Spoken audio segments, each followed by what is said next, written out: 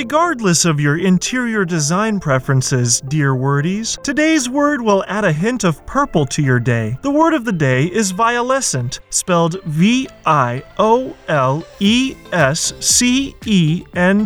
Violescent is an adjective that means tending to a violet color. Violescent appears in Barbara Goldberg's article, Smoke, Coal, Mercury on the Runway at New York's Fashion Week, as published in Reuters on February 7, 2013.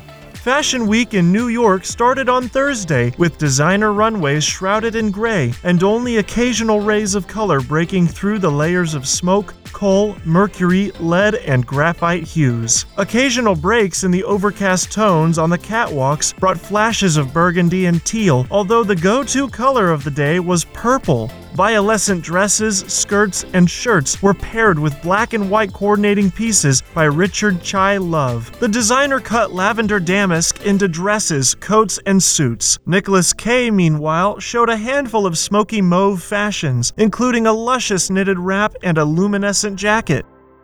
Violescent derives from the same Latin source as violet and the inchoative suffix "escent," meaning becoming or starting to be. The Latin source of violet is of uncertain origin, but appears to have a relative derived from ancient Greek, iodine. Ancient Greek once had a letter called w, or digamma, which made the w sound and looked like the Roman letter F, but eventually lost the letter entirely. The source of iodine therefore lost its original w, while the Latin source of violet kept this sound. A similar phenomenon happened with the ancient Greek origin term enology, the study of winemaking, which once began with w, while the Latin origin terms vine and viniculture retained the sound.